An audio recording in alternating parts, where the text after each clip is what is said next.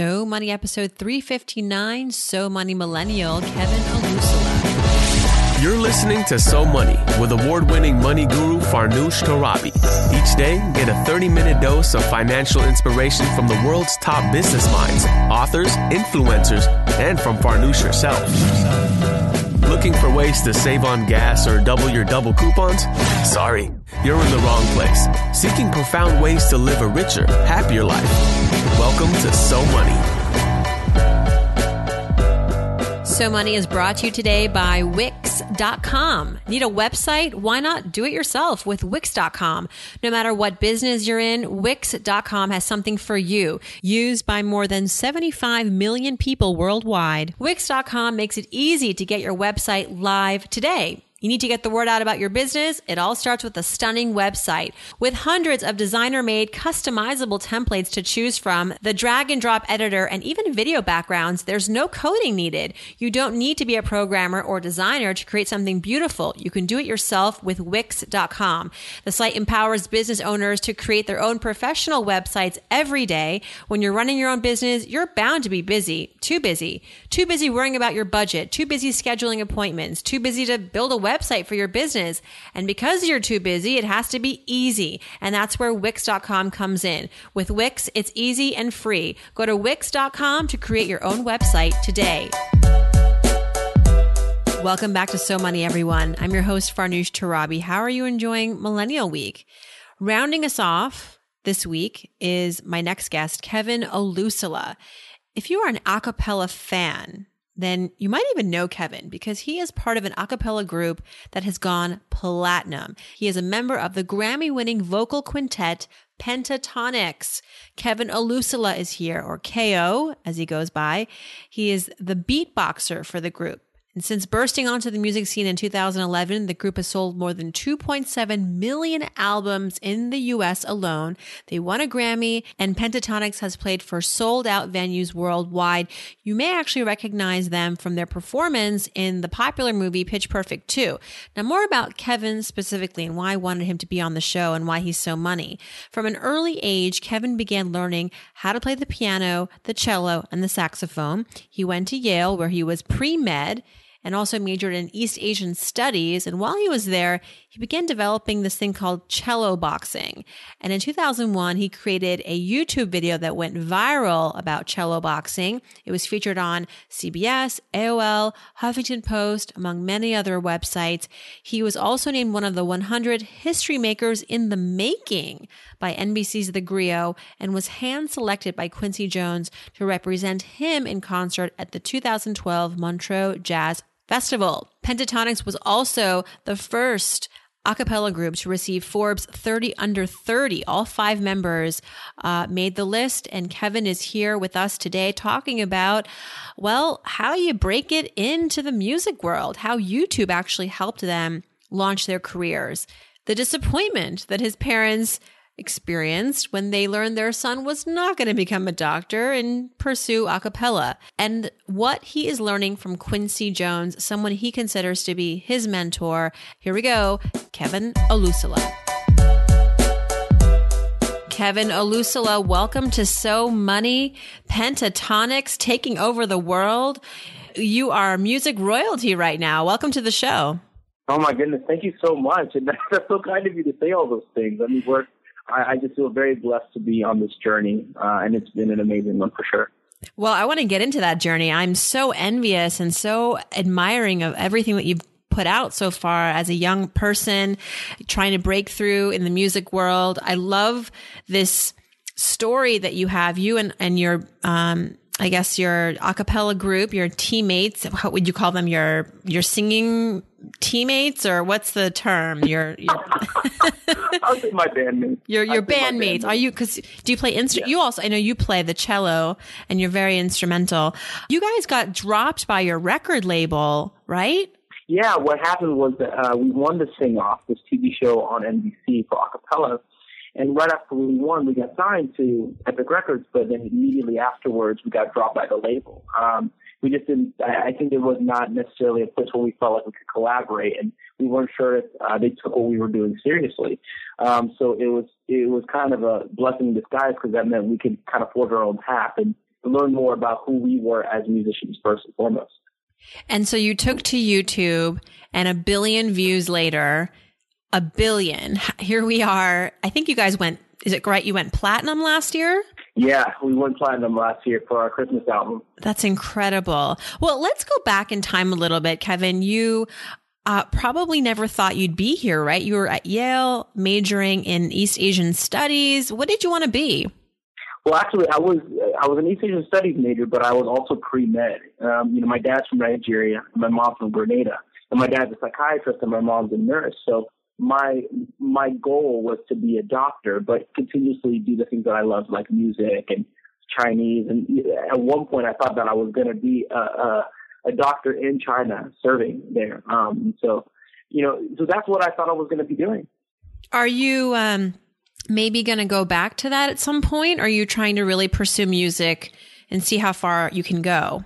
I think now I've realized how much I love music, and I feel like I've started to understand what's unique about what I do as a musician. And so I kind of want to continue projecting that to the world and figuring out what makes me tick musically, because I love it, and music has such a reach that I want to be a part of. You said briefly that after you were dropped from your label, it was an opportunity in disguise. Your group was able to have a powwow, figure out strategy. How were you going to be unique and stand out? What was that process like for you and your bandmates? How did you ultimately decide your next steps?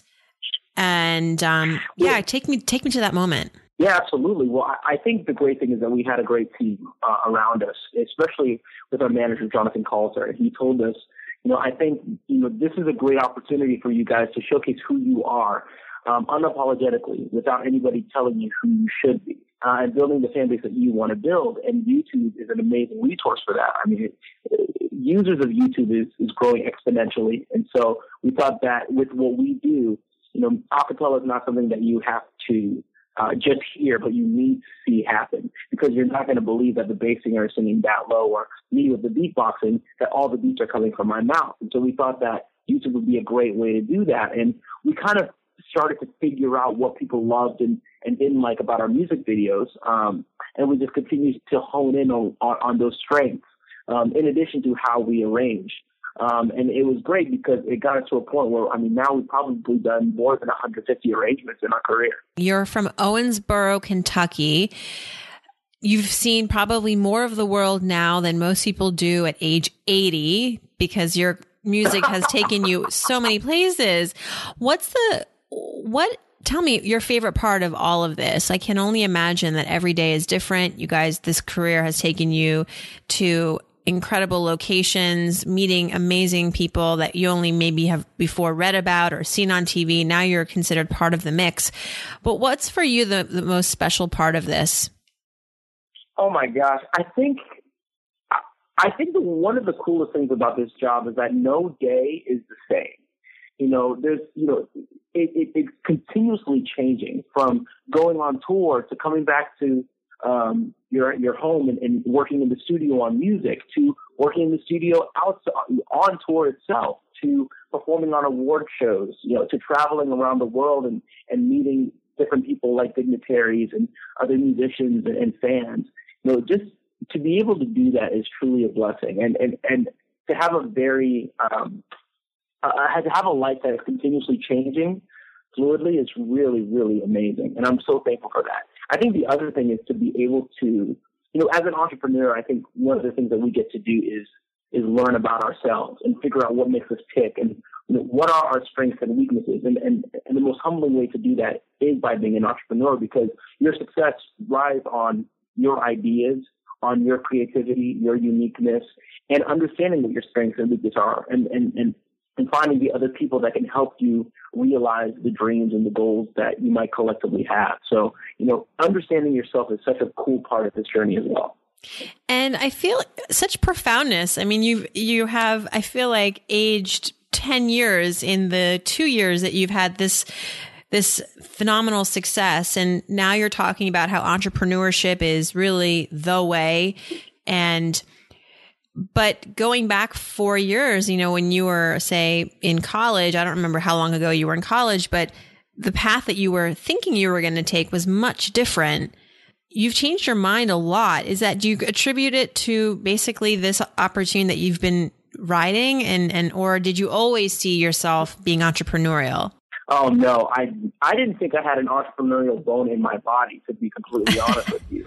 But the things that I knew was that I could study well and I could practice, with my cello and, practicing language, for example, Chinese. I think both of the skill sets are very comparable.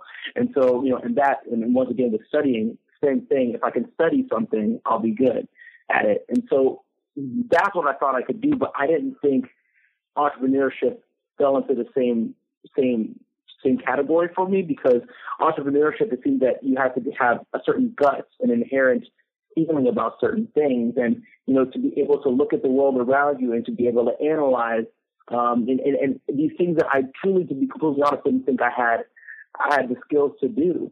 But I think as I decided to become an entrepreneur, I think those traits started to grow and they became an acquired skill set. I don't necessarily know if it was something that was inherent in me, but I just continuously looked up to people that I saw that were great entrepreneurs in music and in so many different fields, and tried to understand what was it about their entrepreneurial spirit and their skill set that I could take and learn from.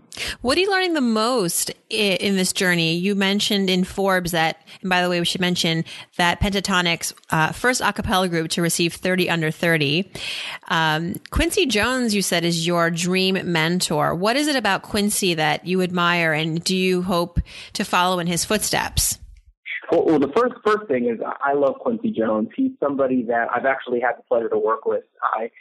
He tweeted me in February of 2012 and asked me to go to his home. And so I went to his home and I played for him. And then he asked me to go around the world with him to perform. And so I did that in Marshall, Switzerland. I did concerts.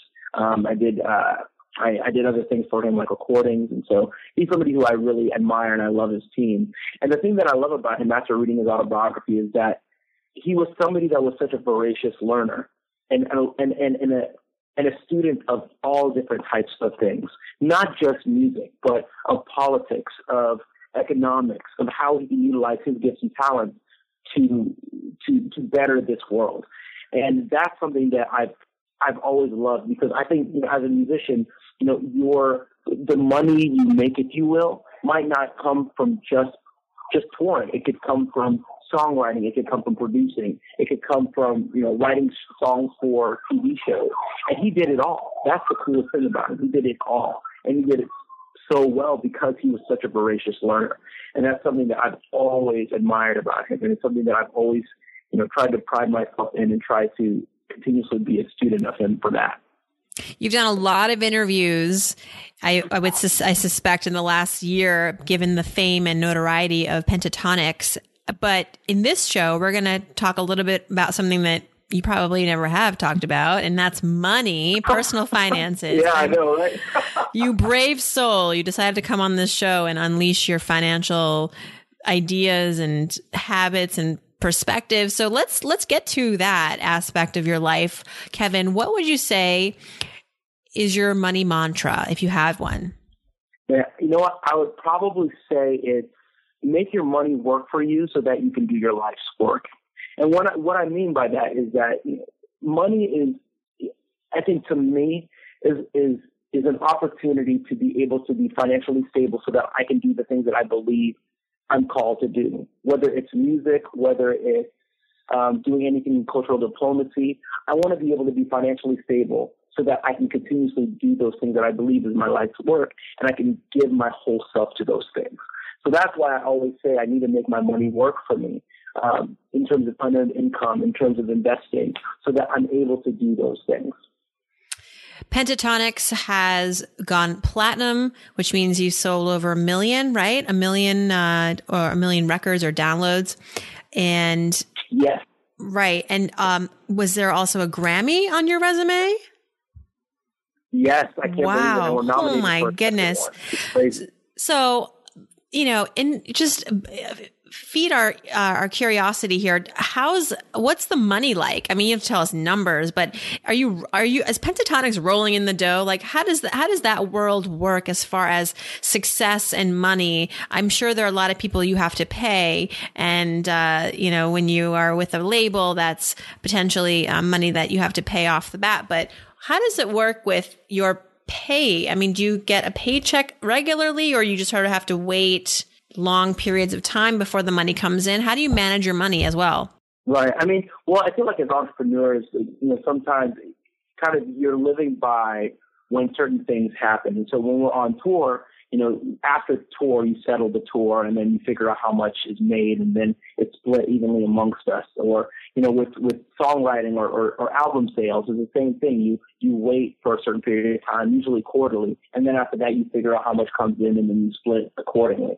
So, I think that's kind of how we've done it in terms of that sense. But, the great thing about running a business is that you get to employ people to help you do what you do best. And that's such an important thing because, a lot of people, I think, say, we can figure this out ourselves. We can just do this on our own, when I think they're sometimes missing out on a great opportunity to employ people that are so good at a certain skill set to help you run your business more effectively. So I think that's one of the things that we've definitely done. Try to figure out those people that can help us run our business effectively, whether it's a label in terms of promoting our album, a manager that can help figure out how we can do all the different projects of our life.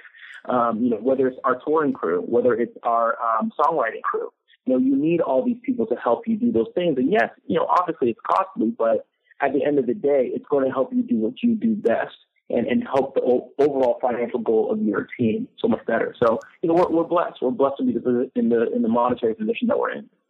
You're a 5-member group, and that has to mean that sometimes you don't always agree on things. How does the group problem solve, and how do you ultimately proceed with big decisions, if there's somebody who's on the fence? In some ways you're very lucky in that you have been so successful with 5 members, because that's, how does the band keep it together, I guess, is my question. No, completely. That's a very, very important question, because there's definitely a lot of times we disagree, creatively, about how certain things should go on tour. We definitely disagree. But I think that for us actually is one of the most important things about what we do. It's because of those disagreements, we can figure out what will work better. And because of that, we finally will come to a consensus on what is best for the piece of music or for the band. And we all finally, when we know we get to that solution, we know we've thought about every single possibility. And so we really talk it out. I mean, we talk it out and we're very honest with each other, which is so important during conversations. Say exactly what you want to say, respectfully, obviously, but definitely say what you need to say to make sure your point gets across. I think we're all very good at understanding each other and what we all want. And so we could figure out and come to a common ground for what's best for the band. Like I said, I feel like the experiences your group has had in the last couple of years, it's priceless. You've been exposed to so much. You've had to make some really big decisions. You've traveled the world. I feel like you're 30 under 30, but maybe you're like going on 40 as far as like your exposure to the world. It's amazing. What an experience. Okay, tell me this. You talk about how your parents are really your role models. What was your experience as a kid growing up as far as your introduction to money? What's your biggest money memory as a kid growing up? No, that's a good question. I mean, I would say it probably falls in line with my same mantra in terms of making your money work for you, right? And so my dad, he's somebody that loved the stock market. It's something that he could continuously study whenever I was younger, and he obviously still does now. And so I remember just sitting on his lap and him just teaching me, hey, Kevin, I want to show you about the stock. I want to show you how this works. And one of the things he always taught me was that, the graphs don't lie. So he would make me look at the Bollinger Bonds. He would make me look at the MACD. He'd make me look at the slow stochastic. I can't even say that word very well. But, he made me research these things and look at them and say, okay, what should be the next step? Should we sell this? Should we keep it? So what does it look like in the long term? And he made me analyze it so I can get a better understanding of that. And he says those graphs won't lie in terms of how you can make your next decision. And so that's something that I always remember. So it's something that I really appreciated from him about understanding how to invest your money and how important making your money work for you is. I think you're one of the first guests I've had who has said that growing up, their parents taught them about investing. I think that's usually at the end of this episode, I ask, what's one thing you wish you had learned about money growing up? And everyone's like, investing, compound interest, the stock market. Wow. That's amazing that you had that introduction at such a young age. Do you invest your money now? Yeah, absolutely. In stocks, in real estate, things like that. And, and also I think investing in my personal self. And when I say that, I think that's something that I've always learned from people like, reading about Oprah. Investing in yourself is so important. So that means, finding books to read that are self-help books. If the 7 Habits of Highly Effective People or autobiographies of people that you really enjoy. For myself right now, I'm learning a new music program called Ableton, which allows you to produce music on the fly. So it's a great tool for live music. So I'm learning that now because I'm thinking about my own musical career, and I'd like to be able to do that with my own shows. And then in addition, I'm songwriting a lot, not just for the band. And so I study a lot of musicians and try to understand what they do. And so, that takes time and money, obviously. And also I'm writing an album at this very moment for myself. Gosh. And I've been taking a lot of voice lessons, and, obviously that's costly too. But, I feel like for the next step of where I want to go, that's really important. So, personal investing is such an important thing because if you invest in yourself, you can never go wrong. Would that be your biggest advice for millennials? It's for me, I think that's something that I always tell young people who are younger than me, that use your 20s to really take advantage of the fact that chances are you don't have a big family that you're financially supporting, it's really just you. And so be selfish, take advantage of that, fuel your brain, get all the experiences you can, travel. And I think that's really what the 20s should be dedicated to. What would you say to that? I completely agree. It's crazy to me how many people I see that kind of just sit around and maybe just watch lots of TV or, are idle. And I just keep thinking to myself, man, there's so many opportunities to read. There's so many opportunities to learn about something, to learn about social media, to learn about a different instrument. And not that everything has to be towards your main goal. However, all these different ideas that you learn, you have no idea how they're going to help you. And so I just feel like just take the time to get all the experiences and the life lessons and the tools that you feel like you're going to want as an individual, especially when it comes to money. I mean, I really take the time to read a lot, whether it's, a real estate book, whether it's about things like Michael Jackson Inc., this book that was written by actually a Forbes guy named Zach Greenberg, who went to Yale, about how Michael Jackson built his business. And it's an over a $1 billion business, even after his death. So understanding those things, I think, is so important because then it gives you kind of an idea and sparks your brain in terms of how you want to personally live your life and how you might want to be your own entrepreneur or whatever type of success you want in life. I think it's such an important thing to do. Reading. Who knew? Reading books. I just bought the book, The One Thing, which I know I'm really late to read, but I don't even know about that book. What is that?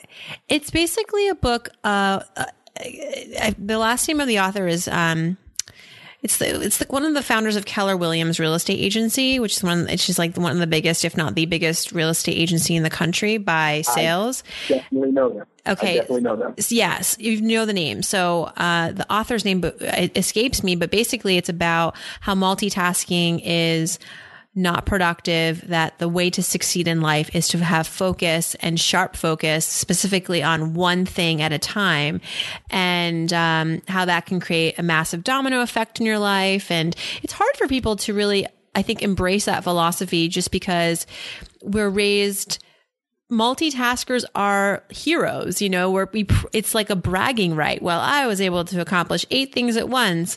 But his theory is that it's not even just his theory. He pulls out a lot of data and study that, actually when your brain does not have the capacity to do multiple things at once well or to completion. So while we may feel it's tough to just focus on one thing at a time because we feel like we're giving up on so many other things, that actually can be lead you to greater success. It's very interesting. And again, it's not a new book. It was a #1 Wall Street Journal bestseller. It was a #1 Amazon bestseller. It was on the New York Times bestselling list. And it's been around for a few years, but I just finally got a chance to read it. I was at the airport and, I needed some plain reading. So I spent a lot of money on the book. I probably could have gotten it for cheaper on Amazon, but I bought it in one of those stores. And so I will be finishing this one because I feel like I need to get my money's worth. But anyway, I digress. Tell me about your biggest financial failure, because you can't be perfect. Oh, man. Yeah, no, that's very true. I think one of them is just, I think as the band got more successful, I think one of the things I didn't do well was budget. It's something that I didn't really do in the beginning. And I think I was just kind of one of those people who was like, oh, it'll be okay, money will come. And then I'll never forget, there was one time I can think of when, there's this jacket that I wanted that our stylist presented to us, and it was a crazy amount of money, like crazy. And I saw it and I was like, ooh, I want it, but I didn't even give any thought to how much it cost. And then, I looked at the bill and I was like, wait, I bought that? Now, granted, I use it a lot, but still I was like, I'm not going to use it for that much. But, it's just one of those things where I didn't realize how important budgeting is. And so that's something that now I'm trying to do a lot better, especially this year. That's been kind of one of my mantras. And so, yeah, budgeting is something that I'm trying to do, because before, boy, I did not do that. I know. It's amazing what happens when you actually look at your bills or you look at your statements. Yeah, You're like, wait a minute, I spent how much money on Uber last month? Yeah.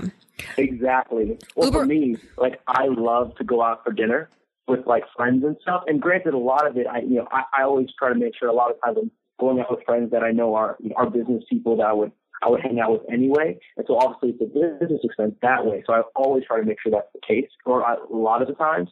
But even so, those can rack up, and so it's just difficult.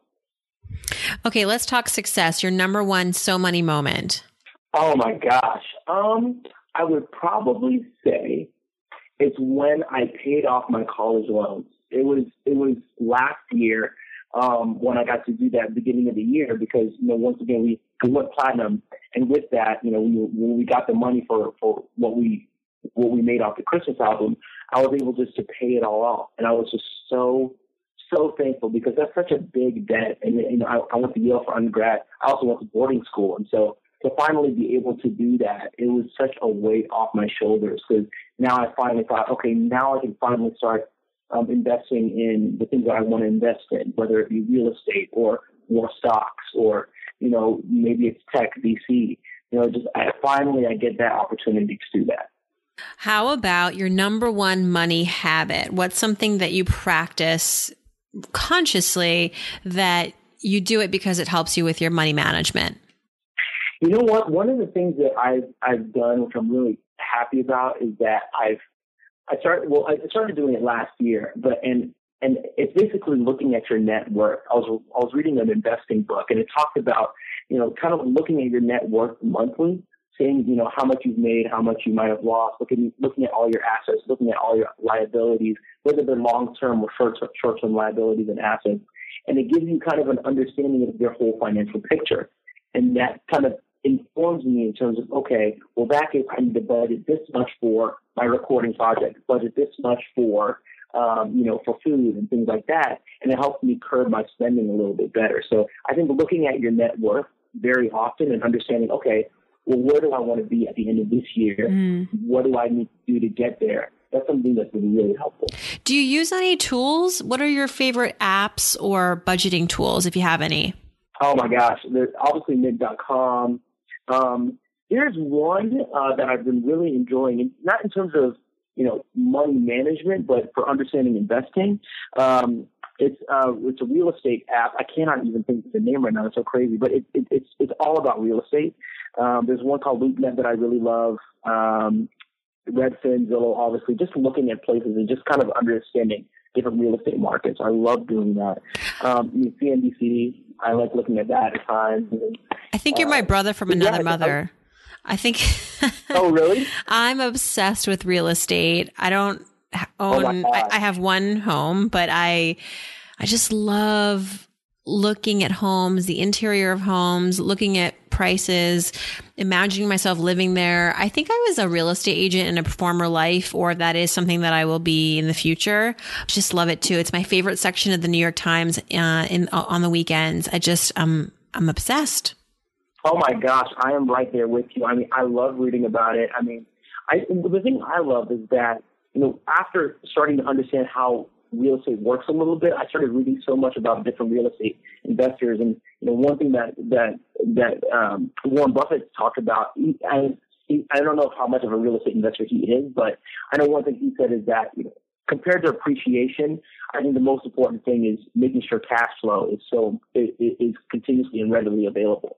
And so that's something that I've always kept in mind. So, that's why for me personally, I understand people might buy houses and things like that, fix them up, and then also sell them. But the thing I personally love more is the idea of investing, whether it's commercial real estate or something like that, and continuously getting cash flow, knowing that this place is going to appreciate, but that cash flow is so important, and to have cash readily available to do other things with it, whether it's invest in the stock market or other things, whether it's to pay off your child's, tuition for private school, if you will. That cash flow is so important. Yes, for sure. Okay, let's do some So Money fill in the blanks, Kevin. You've been such a fun and inspiring guest. Let's see what your where your train of thought leads you on these sentences. Okay, if I won $1 million, or if I won the lottery, because that's more than 1 million. And if you were paying attention to the last lottery, it was like over $1 billion. But if, let's say you won the lottery, I know, right? Did you buy a ticket? No, I did not. Neither did I. Enough, one of our members bought like 30 tickets and he didn't win anything. He was so sad. That's interesting. Which one? Which one of the Pentatoni bought a ticket? It was it was Scott. He bought like 30 tickets. I saw it on Twitter and I was like, really, dude? Do you think he would have shared the money? I don't know. I don't think he would so. have been out. He would have been like, Pentatonics is now down to 4 members. Exactly. That's so funny. So if you won the lottery tomorrow, the first thing you would do is? The first thing I would do is pay off all the debts that my family has in general. Oh my gosh. If I can do that, I know that will make my whole family happy. And my brother, he's at Columbia for medical school, and my sister, she's at University of Kentucky for pharmacy school. So just paying off all those debts would be great, so they don't have to even think about it anymore. Your parents must be so proud, beside themselves, just to think that their children have become so accomplished. Tell me though, was your mom a little bummed or your dad a little bummed that you didn't become a doctor? Oh my God. Like every parent's dream. He was so confused. He's like, I spent all this money for you to go to boarding school at Andover, for you to go to Yale for undergrad, and now you're deciding to go to music? That makes no sense. There's no guarantee. And, he's obviously, that's kind of, I think, culturally a mentality when it comes to foreigners coming to the United States. So it was very difficult for him to get on board at first. But once he started to see that, once again, as an entrepreneur, I had a unique way of thinking about music with cello and beatboxing, and then with Pentatonics, and he saw the success starting to unfold, he was completely on board. Yeah, I knew that question was going to get an interesting answer because your parents are immigrants, mine are immigrants. And likewise, in my household, education was number one. I don't know what my parents would have said if, even though, you've had the ultimate success with someone who's pursuing music in such a short period of time. But there's something about saying that our son is a doctor that it's not quite the same as saying like he's in an a cappella group. And especially for like an immigrant family where there's like not like, what are they going to tell their friends? What are they going to tell their friends? Exactly. Oh my goodness. You do not have to tell Did I hit a nerve? Yes. Like, oh yeah, my son. Exactly. It's so hard. But I mean, that's why I'm very, very excited for the path and the success, because I hope this is an invitation to show so many people who feel like they have those gifts, who have the same type of cultural background that if you really believe in what you have, and not only that, you really think you're thinking about it in a very different and unique manner that could change the way people do things, then try it. At least try it and at least go for it. Yeah. All right. How about this? One thing I spend on that makes my life easier or better is... Oh my gosh. I would say probably the self-help books. I mean, just reading about how you can do things better and how you can be more efficient as a person. Oh my gosh. I think it's great. And people need to do it a lot more. My biggest splurge that I spend a lot of money on, but I love it and I wouldn't have it any other way is... Oh my gosh. I would say, I don't know if it's a guilty pleasure. It'd either be food or travel, because I love traveling. This break actually took my girlfriend to Disney World, and it was really, really fun. And, obviously it was a lot, but it was such a cool thing to have that experience. And you just cannot take away those types of experiences. So I was like, you know what? I'm going to splurge. I don't care. It's New Year's. Let me have fun. Let's do it. I think I would agree. Food and travel are my two biggest areas. All right. One thing I wish I had learned about money growing up. I know this isn't investing. So was there anything that you wish you had learned at an earlier age?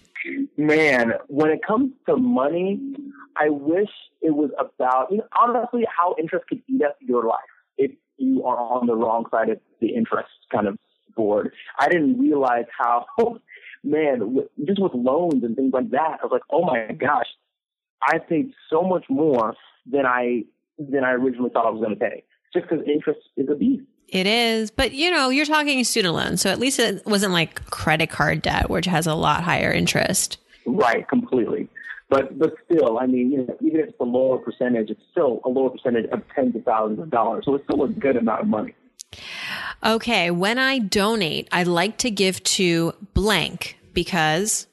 Oh, man, I like to give to charitable organizations. For example, there's one called the Adventist Disaster Relief Agency, just because I love the work that they do.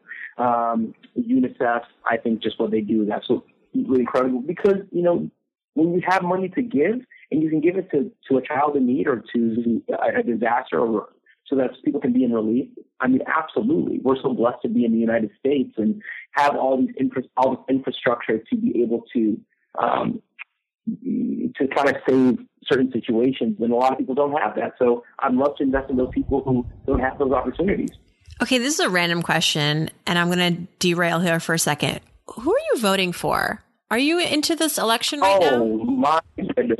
I don't like answering those questions because I know I'm going to get so much slack. It doesn't matter who you talk about. So I'd rather not. Sure. Well, as a millennial, I don't know. Do you feel like any of these politicians are really addressing young adults? I mean, it's hard, and I think that's kind of one of the reasons I truly believe in entrepreneurship is because, no matter the political situation, we need to take control of our lives. And we need to take advantage of the things that we have in this country to be able to do what we want to do, to be on top of the market and top of the political realm. And so that's why, I feel like with what Pentatonics has done, with the things that I want to invest in and the other millennials, what they want to do and invest in, we just have to take responsibility no matter what the situation is politically. Excellent answer. And good, nice way to dodge the question, by the way. Last but not least, I'm Kevin. And how do you pronounce your last name again? Olusala. I'm Kevin Olusala, and I'm so money because... Oh, man, that's so funny. I love this question. I'm so money because... How do you answer that question? I'm so money because I love what money can do for people and financial freedom. All right. That's a good answer. And there's no wrong answer to that fill in the blank. I think that you, Kevin, and your whole Pentatonics group are such great leaders and such great role models for millennials and really anyone. I think your story about pursuing your passion and being strategic and working with your teammates and investing and reading. I mean, gosh, I've learned so much from you. You are 30 under 30, but you are wise beyond your years. Congratulations, and wishing you a fantastic year ahead. Oh, thank you so much. We appreciate that. That's a wrap. If you'd like to learn more about Mr. Kevin Olusola, his website is KevinOlusola.com. Olusola. You can also follow him on Twitter at KOLUSOLA. You might not have gotten all that down, so I encourage you to go to somoneypodcast.com where you can grab all this information. Click on Ask Farnoosh while you're there and send me your question for the Ask Farnoosh segments. Tomorrow we have a fresh episode of Ask Farnoosh. I love Millennial Week. I think that it really captures the spirit of this show and the spirit of so many of my listeners. Thank you to everyone for tuning in. See you right back here tomorrow, hopefully, and hope your day is so money.